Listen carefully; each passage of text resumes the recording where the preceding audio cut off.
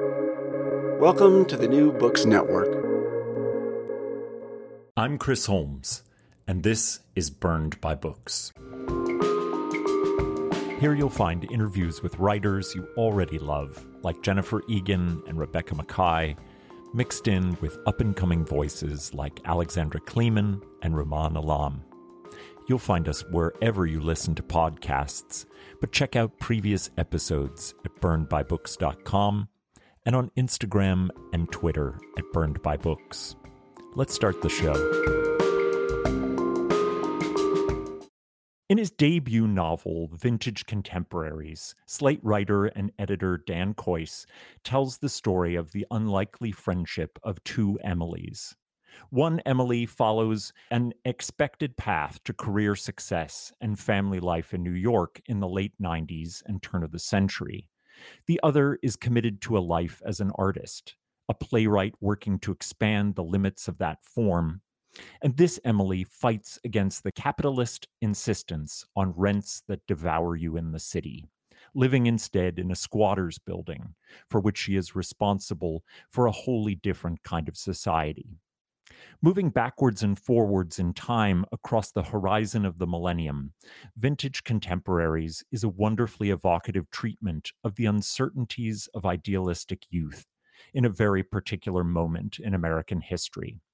The title evokes a period in publishing before the collapse of the big houses into a monolith, when a niche series like Vintage could carry great weight in what Americans read and thought of as meaningful literature.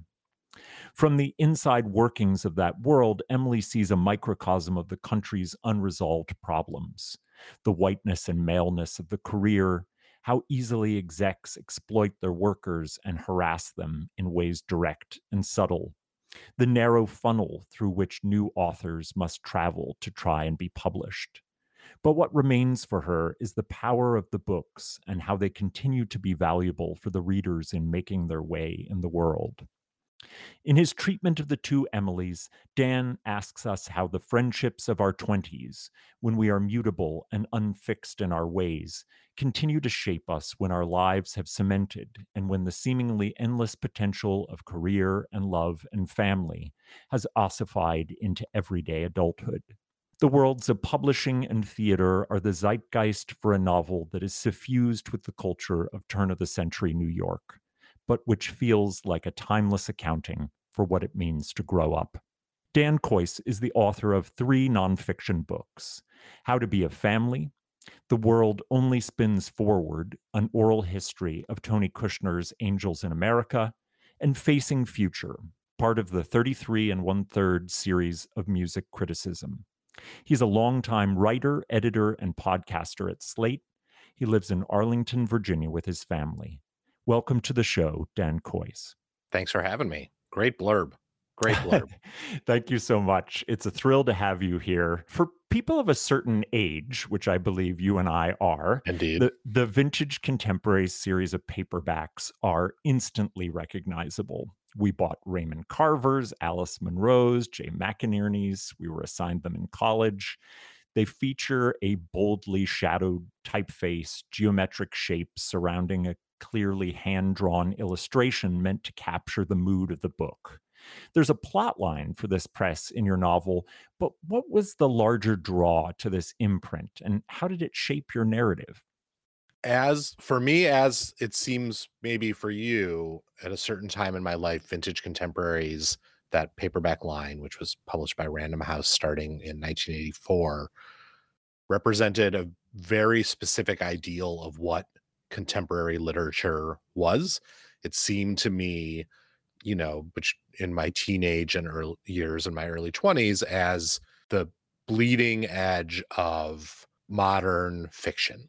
And I say that as someone who only was just starting to understand what modern fiction was at that time in my life. And so I really fetishized those books. I sought them out at the library.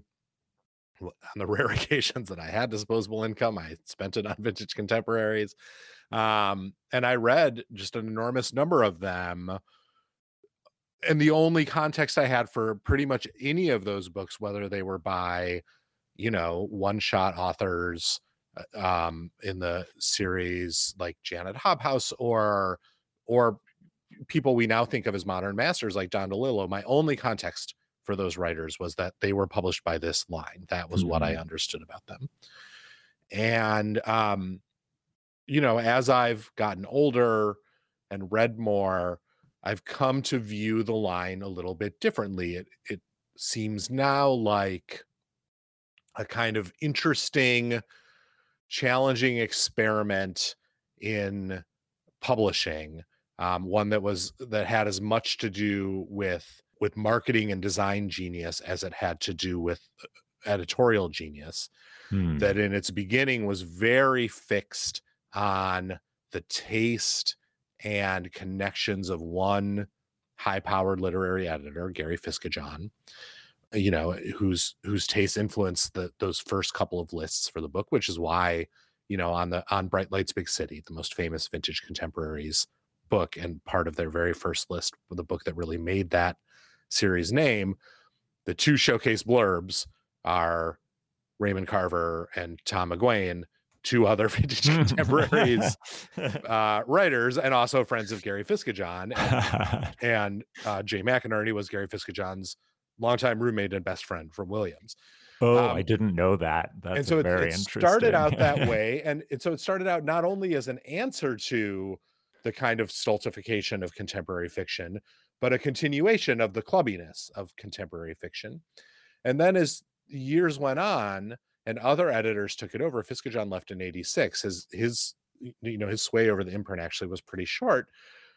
It expanded in interesting ways to include more experimental writers, a lot more women and writers of color, who weren't absent in Fisketjon's era, but who weren't necessarily prioritized in a way that wasn't uncommon at all for fiction of that time or times before. But it really transformed the kind of style that a lot of writers are writing in. And the series became much more playful and unusual in those later years, even as its sort of sway over people like me faded a little bit as the design changed, as it became less of a big deal for an author to be launched in this line, the further away you got from the success of Bright Lights, Big City.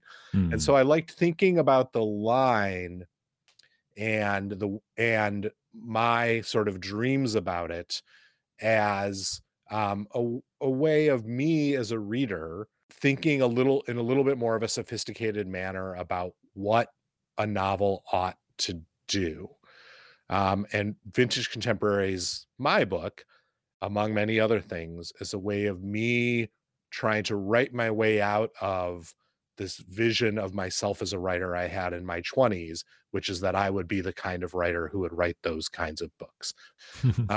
And this was an attempt to write not that book, to think differently about if I was going to write fiction, what it was going to be like.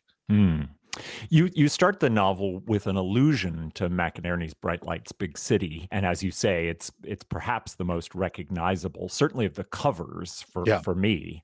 The line, "You are not the kind of girl who would be at a place like this at this time of night," it famously introduces in McInerney's telling a second-person narration, but you are happily in the third person. Why did you want to raise the specter of this particular novel, which will return again later in the story?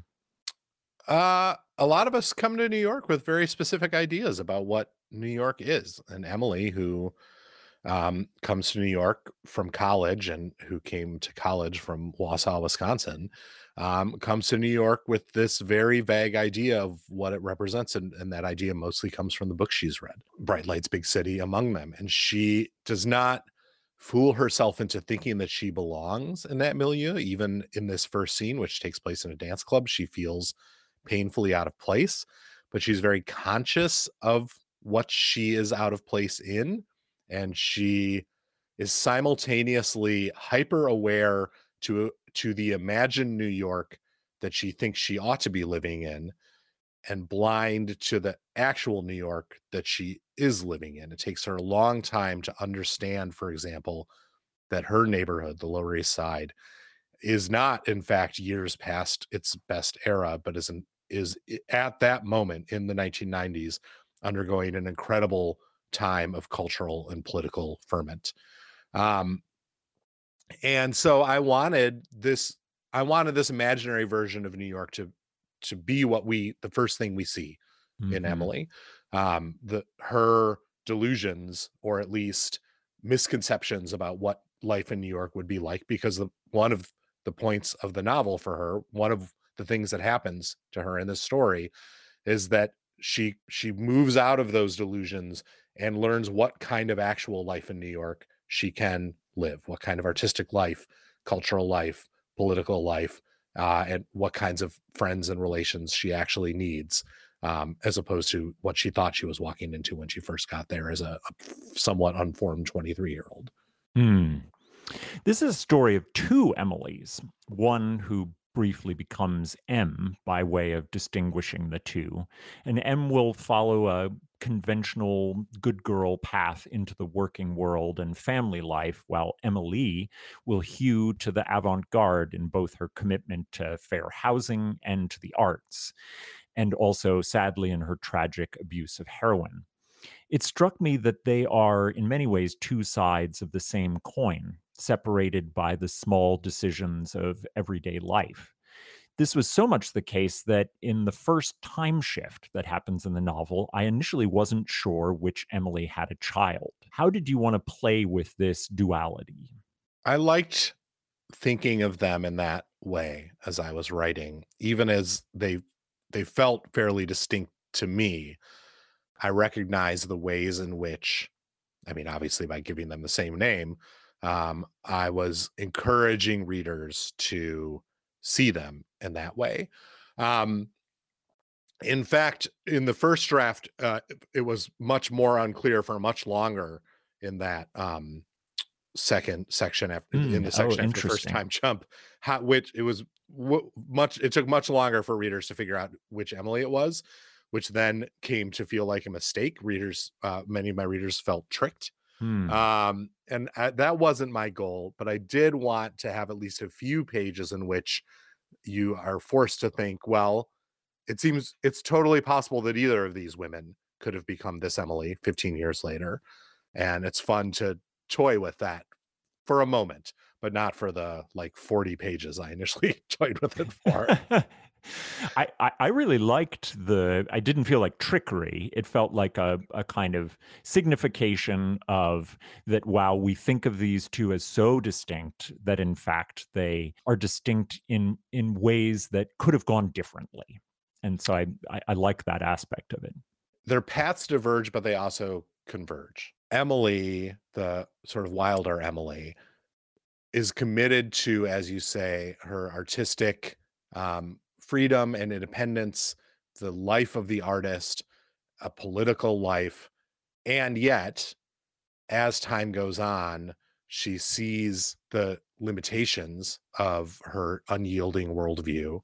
She also finds herself becoming exhausted by the political life she's leading, Mm. and at times even pulls away from it for various reasons. Hmm. Whereas M, straight-laced, boring M from Wisconsin, becomes more political as time goes on, becomes fiercely committed to the battle for the squats, and starts to think of herself as a different kind of art maker, or at least art creator, or art facilitator.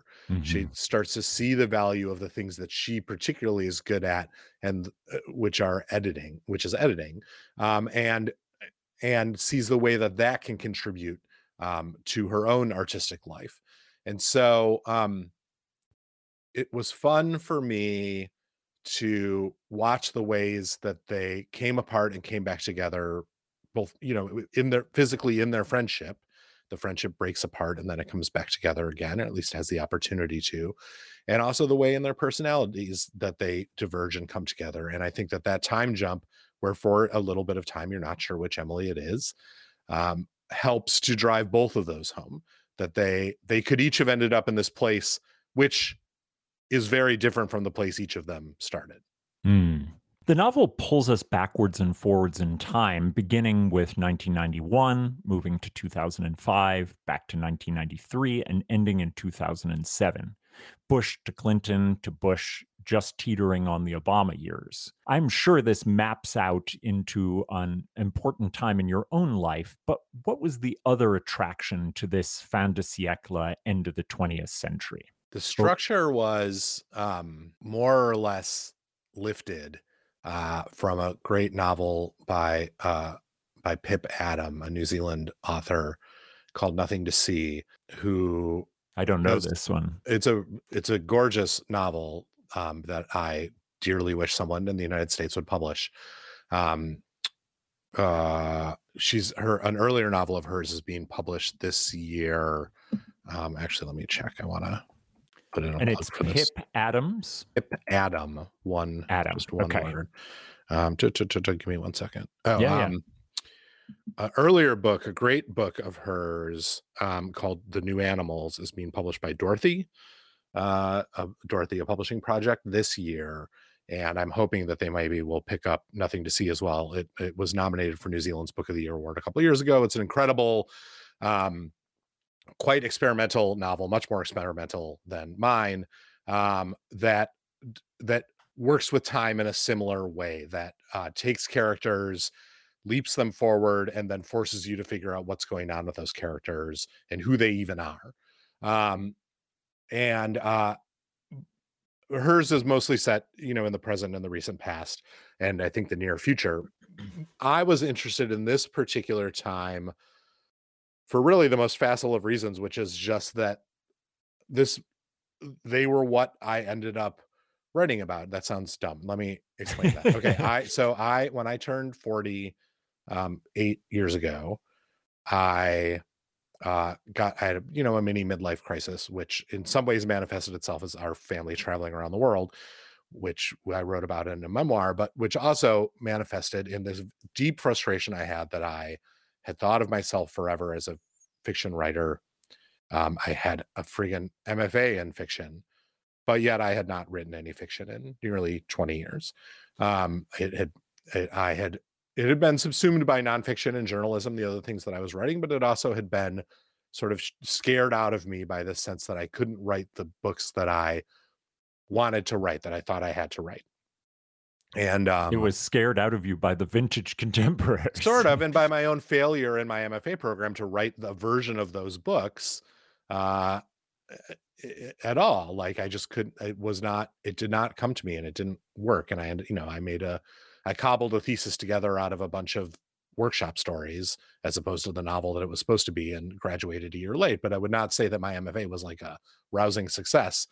And certainly not in the sense that it basically stopped me. The experience stopped me from writing fiction for almost 2 decades afterwards.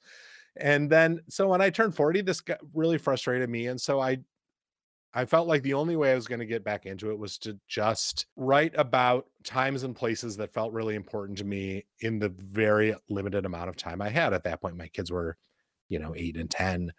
I had a job. And so, some nights, if I had enough energy at 10:45 p.m., I would sit on the porch and I would do a Linda Berry style free writing exercise, and it would be mostly memory driven. And then I would try to spin it out and fictionalize it and find new directions for the people I was thinking of. But, the end result of that was that I was writing a lot about these two pretty formative times in my own life. And one was the early to mid 90s, which was my, high school to college transition. And the first time I ever went to New York. And one was when we first had our first daughter, which was the mid 2000s. And the characters I was writing about in these exercises shared some experiences with me, but were different from me, lived in different places, and were doing different things. But it wasn't clear to me that what I was writing was a book at all. It was just clear to me that if I kept writing at these times and exploring these places, I had enough sort of juice in my own memory to interestingly populate and people those places and times. And so I just kept writing them. And, after about 5 years, I had maybe 100 pages of random fragments. And at some point I decided, look, if I'm going to write a book, the only way that it's going to happen is if I just force, if I make a decision, if I force upon these fragments some kind of structure. Mhm. And I thought, okay, well, I've got these two time periods. What if all these many different characters I think I'm writing about are all the same character, and I embrace the multitudes we all contain, and figure out a way that they can just be one person. And from there, that was the book, and then I continued writing and shaping according to that totally arbitrary decision.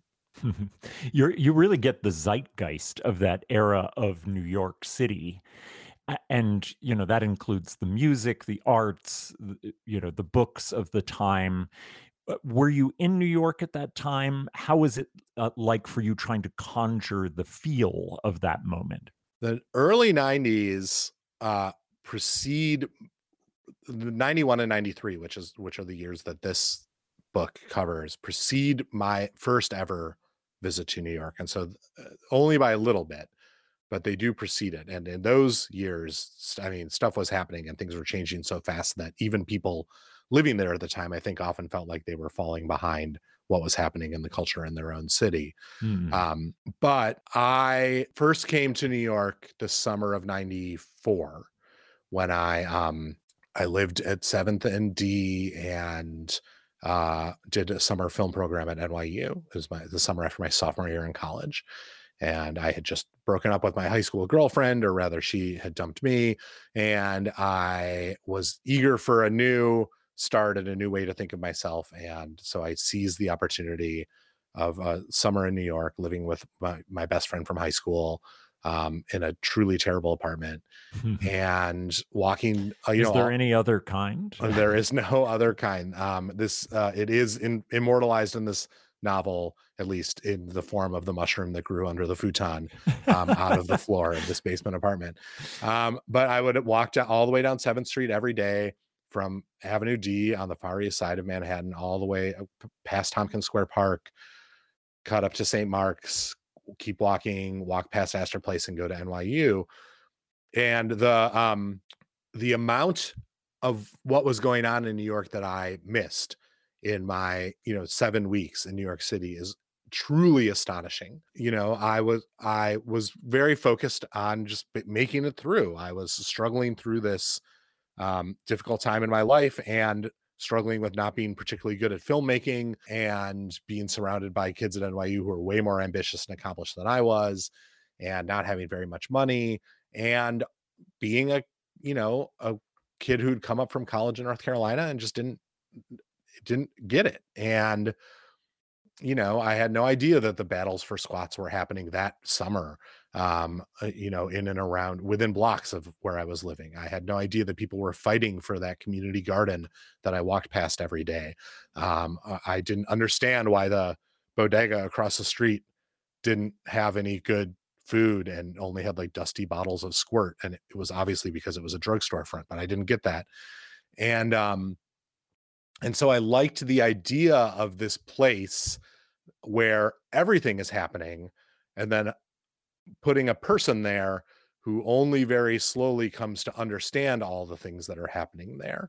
And she has help. She has the help of her friend Emily and the other people in her lives. She has the help of her roommate Lewis, who becomes quickly involved in AIDS activism in the city, another crisis that was happening in the city at that time. But I liked giving her a bunch of windows into all this stuff that I was too dumb to notice.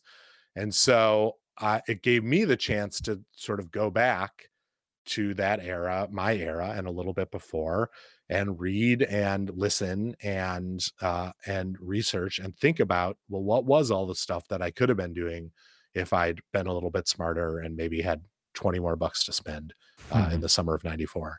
Emily, who you mention, is a squatter in an abandoned building that has been run essentially like a micro society with its own rules and regulations. And her building has been restored over the years by its inhabitants, but it persists as free housing basically only because of the city's willed blindness.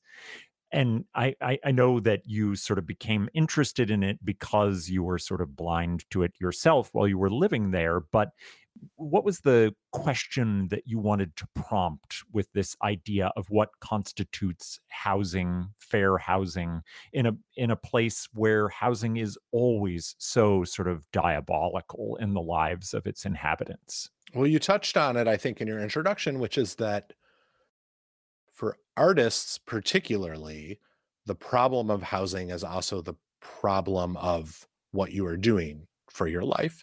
Artists tend to um, uh, live complicated lives, as the goings on about town notes always say. Schedules may vary, and so they never know when they're making money. They they often don't make money. They're following different passions and different muses, and so good cities find ways to solve that problem because they understand that the value of artists living there and working there exceeds the importance of making sure that every apartment is, rented at full market value. And so various neighborhoods over the decades in New York, of course, and in many other cities have served as the cheap forgotten real estate that lots of people, families, um, minorities, people in dire health situations, people who simply can't find other housing, people who choose not to contribute to capitalism in that way, but also artists find places to live that allow them to live the lives that they want to live. And one of the questions that the novel is really circling is, what does it take to be an artist, and what does it mean to be an artist, and what do you need to do to be an artist? And I don't think the novel is arguing that you need to, you know, be a Nabokovian asshole genius to be an artist.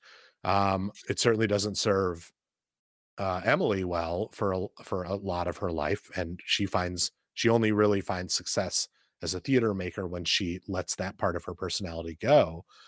But I do think, at least a little bit, the novel is suggesting that there are certain things a city needs to give you for you to be able to make art in that city. And part of the work of artists has always been seeking out the parts of the places they live. They can give them that. And part of that is fellowship and people to work with. But part of that is also very simply cheap space. Hmm. M, who returns to being Emily after a falling out with the other Emily, discovers a largely unknown author, Lucy, who had been friends with her mother in college. Lucy's writing challenges Emily's understanding that literary fiction should be challenging, enigmatic, and perhaps desperately sad. Instead of miserable and groundbreaking, Lucy's novels end up being hits because they insist on optimism, beautiful optimism, even when Lucy becomes terminally ill. What's your feeling about so-called serious fiction and the need for misery? And are we beyond that era? I don't know that we're beyond it. And I don't know that I'm beyond it, but I certainly don't think it's the only mode that I don't think difficult and desultory is the only mode that serious fiction can operate in. And truly it never has. There's always been playfulness and fun in even, serious literary fiction, the good stuff. And I think I'm more presenting in this book an argument with myself, Hmm. and an argument with that idea I had once upon a time about the kind of book that I would write, um, which is not particularly a book in line with my actual sensibilities. I am not a particularly difficult, brainy, or erudite person necessarily. I don't love unlocking puzzles. I don't love difficulty as a standard, and I appreciate it in works that employ it well. But I think as a person who makes things, I'm not that good at employing it well.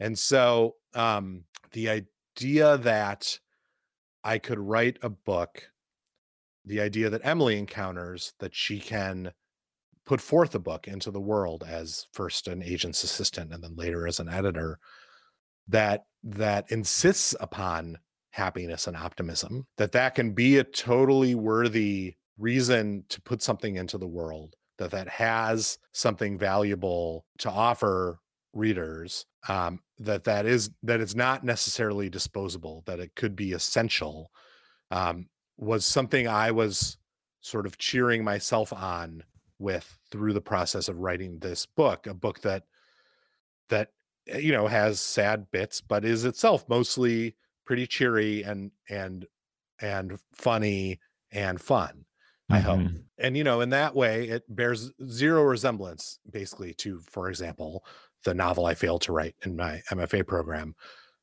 which had like child abusers and FBI agents and an unhappy marriage and a million things about which I had zero experience and actually very little interest. And instead, writing this book, a book that freed me in a way from what I had stuck myself in, think more deeply about what these qualities in literature mean to me, lightness and joy and happiness, and see what I could do using those tools that it turns out I'm way better suited to using.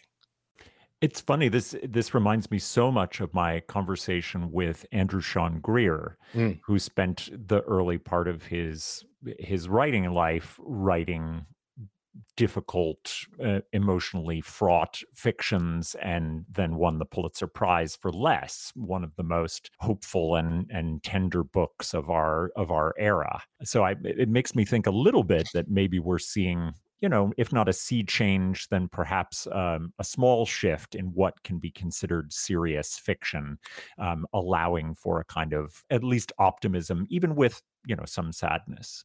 I do think that, for example, the acclaim that Less got was a pretty signal moment in the way we think about comedy. It is not typical that comedies win those kinds of prizes. And Less is purely a comedy. Like all good comedies, it has sad moments, but it never stops thinking the best of its protagonist and Mm. giving him Mhm. chances to overcome his own foibles. And it leaves him in a better place than he began. And I wanted this book to do that. I mean, I started it before I even read Less, but certainly when I read it, I thought, oh, here's a book that is doing what I want to do.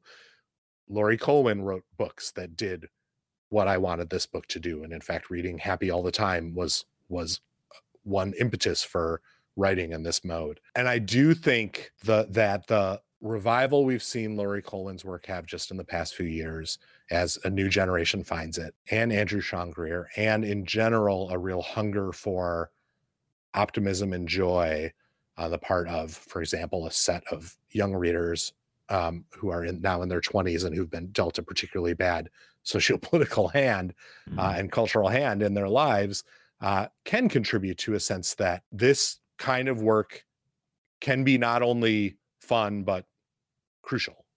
Mm. I think you do that with Emily, and in that you similarly She to has a little Les. manifesto she delivers at a book party. Yeah. Yeah. Yeah, and it's one that struck me. And it's interesting because you don't give up on her, even though, Emily, the artist, is not particularly a good friend, Mhm. and she and M part ways after a series of mutual woundings. But Emily remains so impactful to M's life. The vacillating in time allows us to see both her importance and the damage she leaves in her wake. What was it about youthful friendships that tend to have this quality and that you were interested in? Are we more tolerant then? Are we looking to be shaken out of our childish selves by friends who break the mold? I think we're definitely in way more interested in expanding our field of vision in our late teens and our 20s. That seems like the point of life at that point, right? Are you're leaving your house, going out into the world. You're eager. I think a lot of people are very eager to have the the things that they believed shaken up in some way. It's so, I don't know if you find this to be the case. I look back on the friendships I made in college and in my 20s and the ease with which those friendships developed, the way they just Mm, organically grew from the simple process of just being together all the time in a dorm room or mhm. in an apartment or wherever, perhaps because we didn't have anything else to do, Yeah. but those friendships were not, they didn't come uh out of some kind of perfect matchmaking algorithm in which we were connected to people who we have natural affinities to. They came because, to take an example from my life, my two best friends in college came about because this is one of the most embarrassing things I can admit publicly. My parents met their parents at freshman orientation and they were like, "You seem nice. Let's introduce our son." And so then on the first I day of love that. college, the first people I knew were these two guys.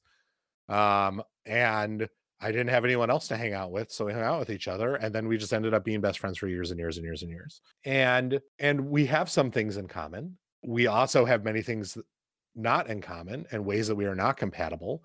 In some cases, with all of these friends broadly that I made in those years, in lots of cases, the the vast differences between us and our worldviews have contributed to each of us. In some cases, they have ended up insurmountable, and those friendships have broken up, and that is its own certain kind of pain and difficulty. Um, so I was interested in both of those, and how quickly you fall into those friendships at that age, how instantly meaningful they are because you are forming as the friendship is forming, and it's a chance, unlike any other time in your life, to have someone else change you so instantly and dramatically, as you mold yourself into that friendship because you're so malleable. And then when, because of time or circumstance, or because you weren't actually that well suited to each other in the first place, or because one or both of you is unkind or unlucky or heads in a bad direction in their life, it all falls apart. And you then have to question, what did that friendship mean? If it couldn't last, is it really a part of who I am and who I was? Um, and all those things have happened to me, and I don't see it written about that much. I Mhm. know there are writers who write well about friendship, but this particular young person's friendship and the breaking of that kind of friendship, I haven't seen that a lot, and it's really affected my life, and so I wanted to explore it. That's a really wonderful description of something I think is very true about the friendships of my younger self. I'm interested in the importance of angels in America in the novel. You happen to have written a oral history of Tony Kushner's play, and I think of it as perhaps the greatest treatment of the AIDS epidemic and America's failure to confront it. And the play has a pivotal role in the friendship of Emily and M, but I think it resonates in other ways. Can you talk about its importance to your novel? Part of it is that you can't set a book in New York City in 1993 and have its characters love literature and love theater, and be involved in AIDS activism and have them not know about or care about Angels in America. Like, that was what people were talking about and thinking about who fit that exact Venn diagram of interests Mhm. in New York in 1993, in the country in 1993. And so as a writer working my way through this novel, that was a kind of gift to me, right? These people had to have opinions about this thing. I had this widely known work of art that they all could bounce off of and interact with in different ways. I happen to know a lot about that work of art by spending several years co-writing an entire fucking book about it. And so it became a challenge not to overuse Angels in America Hmm. in this book and have it, inflect everything that these characters were going through. Um, but at the very least, I wanted them to be able to have the experience that so many people at that particular moment had, of seeing the play and then arguing about it, which is one of the joys of that show. It's a show Mhm. about Mhm.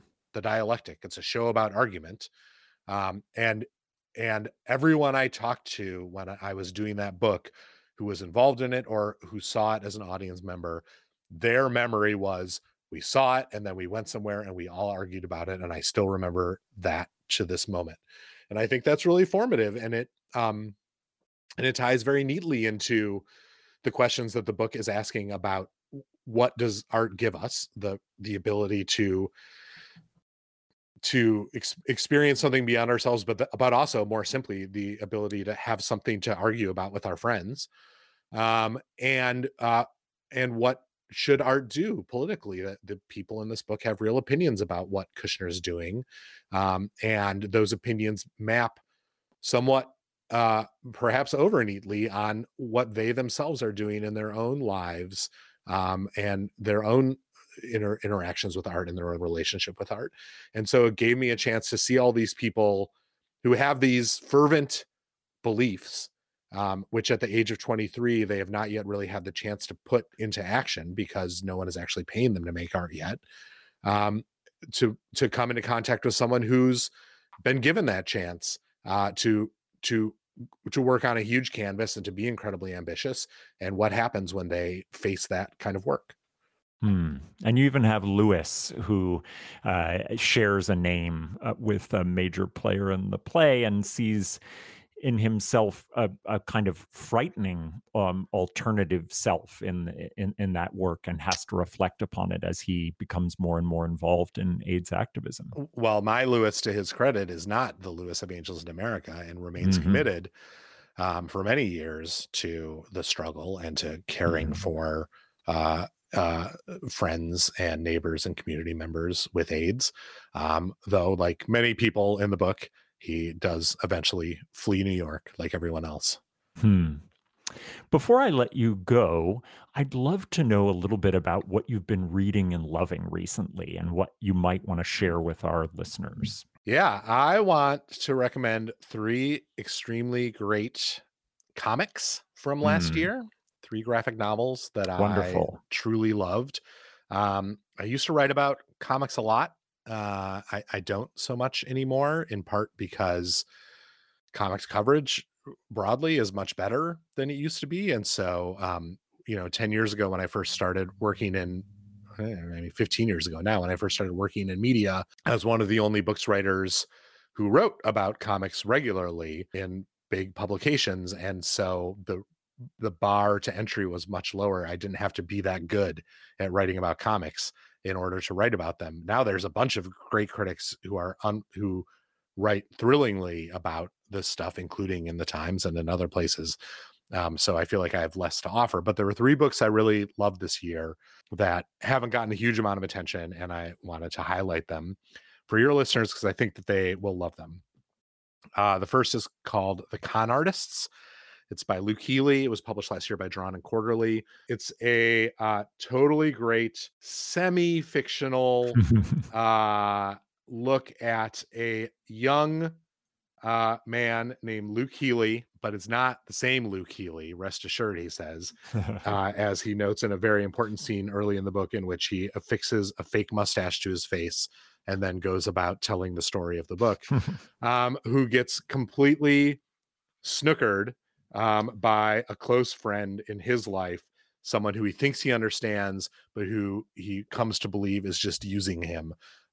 Is he really just using him? Is Luke understanding truly all that's going on to him? It's sort of a caper and sort of a coming of age. I really liked it a lot. It shares some concerns with vintage contemporaries in a friendship that has maybe gone a little bit toxic. That book is super fun and funny and surprising. I also want to recommend The Bend of Luck, which is by I believe a husband and wife pair, Peter and Maria Hoey. It was published by Top Shelf last year. They have a really interesting art style, which sort of Tom Tomorrow-y, in that the characters are they almost look like clip art, although they are clearly hand drawn and placed in certain scenarios, but they have an almost sort of mannequin-esque vibe to them. But The Bend of Luck is a weirdly fantastical story about a world in which luck is a physical object that you can mine, and it takes place in contemporary and 19th century San Francisco, place where, mirroring the gold rush, a kind of luck rush has occurred, as people found veins of luck out in the wilderness and fight and kill each other for possession of these powerful stones. I really liked it as a little adventure, and also as a meditation on what luck is, because it plays an important role in our lives and we don't really understand it at all, nor can we. And finally, so exciting. it's a really great book. I loved it. And finally, I put this one in my top 10 books of the year that I published for Slate in December. But it truly is the most beautiful book I read last year. And I can't say enough for this as a story and a work of art, and also an example of thoughtful, small press publishing. It's called A Frog in the Fall. It's by a Scandinavian artist named Linnea Sterte. I'm not sure how you pronounce it. Sterte. It's a sort of Miyazaki-esque adventure story starring a young frog who gets wrapped up with a couple of ne'er-do-well toads and travels to the ocean because they all want to go to a tropical island, but really the toads don't know where they're going or what they're doing. And the frog follows them while learning a little bit about himself. It's got talking plum trees and angry chickens. And it's quite lovely to look at, and whimsical and fun to read. It also is just a sort of a perfect physical object. It's done in duotone. I'm holding it. I wish we had pictures on this podcast. Has anyone ever invented a podcast with pictures? You could call it TV. But it's bound in these sort of rough cardboard binding on the front and back, and then the spine is unbound, and so it's just you see the dark and white of the pages and the physical glue that's holding them together. It then has a beautiful slip case it lives inside that's full color and shows all the characters in the book. And it's lovingly published by a teensy tiny press called Peow, Peow, that published this book just last year, sort of as the culmination, it seems, of their publishing strategy. And in fact, after they published the book, I think in the summer, they just went ahead and went out of business. If you go to their webpage right now, they seem fine with it. Oh, okay. They seem totally fine. They're based in Sweden. They have a little thing on their website now that just says Peow 2012 to 2022. It was very exciting, and they have sold most of the books they made. They have promised they're going to reprint A Frog in the Fall, because I think it has sold very well. So that book will still exist, but the rest of their stuff, they're just going to let go out of print and maybe do some other fun thing in the future. But the amount of care that went into the drawing and writing of this book, and then into the publishing and creation of the physical object that I'm able to hold in my hand, and then the way that I got introduced to it at a small comics festival in the Washington, D.C. area, where the guys from Peow came from Sweden and had a booth and just told people about their books. Like, it, to me, signified all that is best about small, non-corporate, independent publishing, the way it discovers incredible work, and the love that it puts into publishing that incredible work. And so I love everything about this book for a multitude of reasons, but also it's just a wonderful thing to read.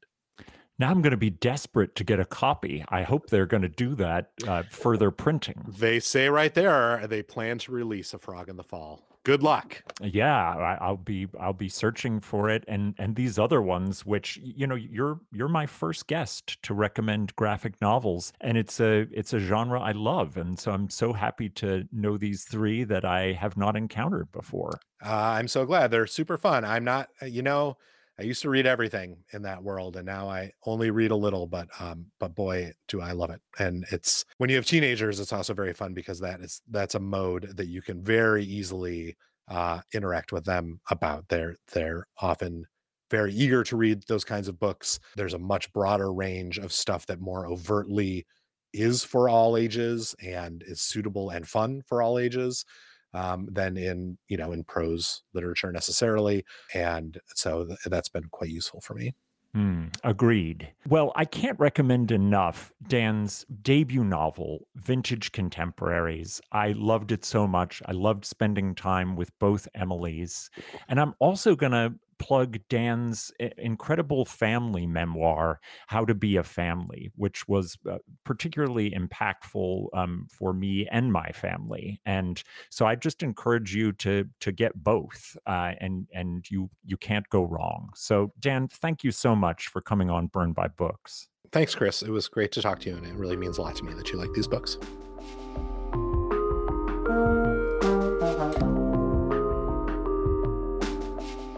Well, that's all from me for now.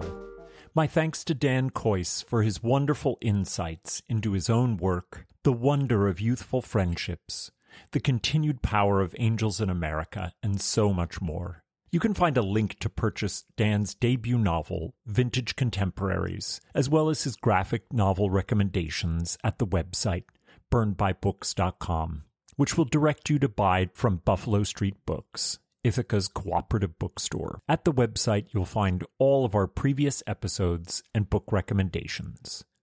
Until next time, this has been Burned by Books.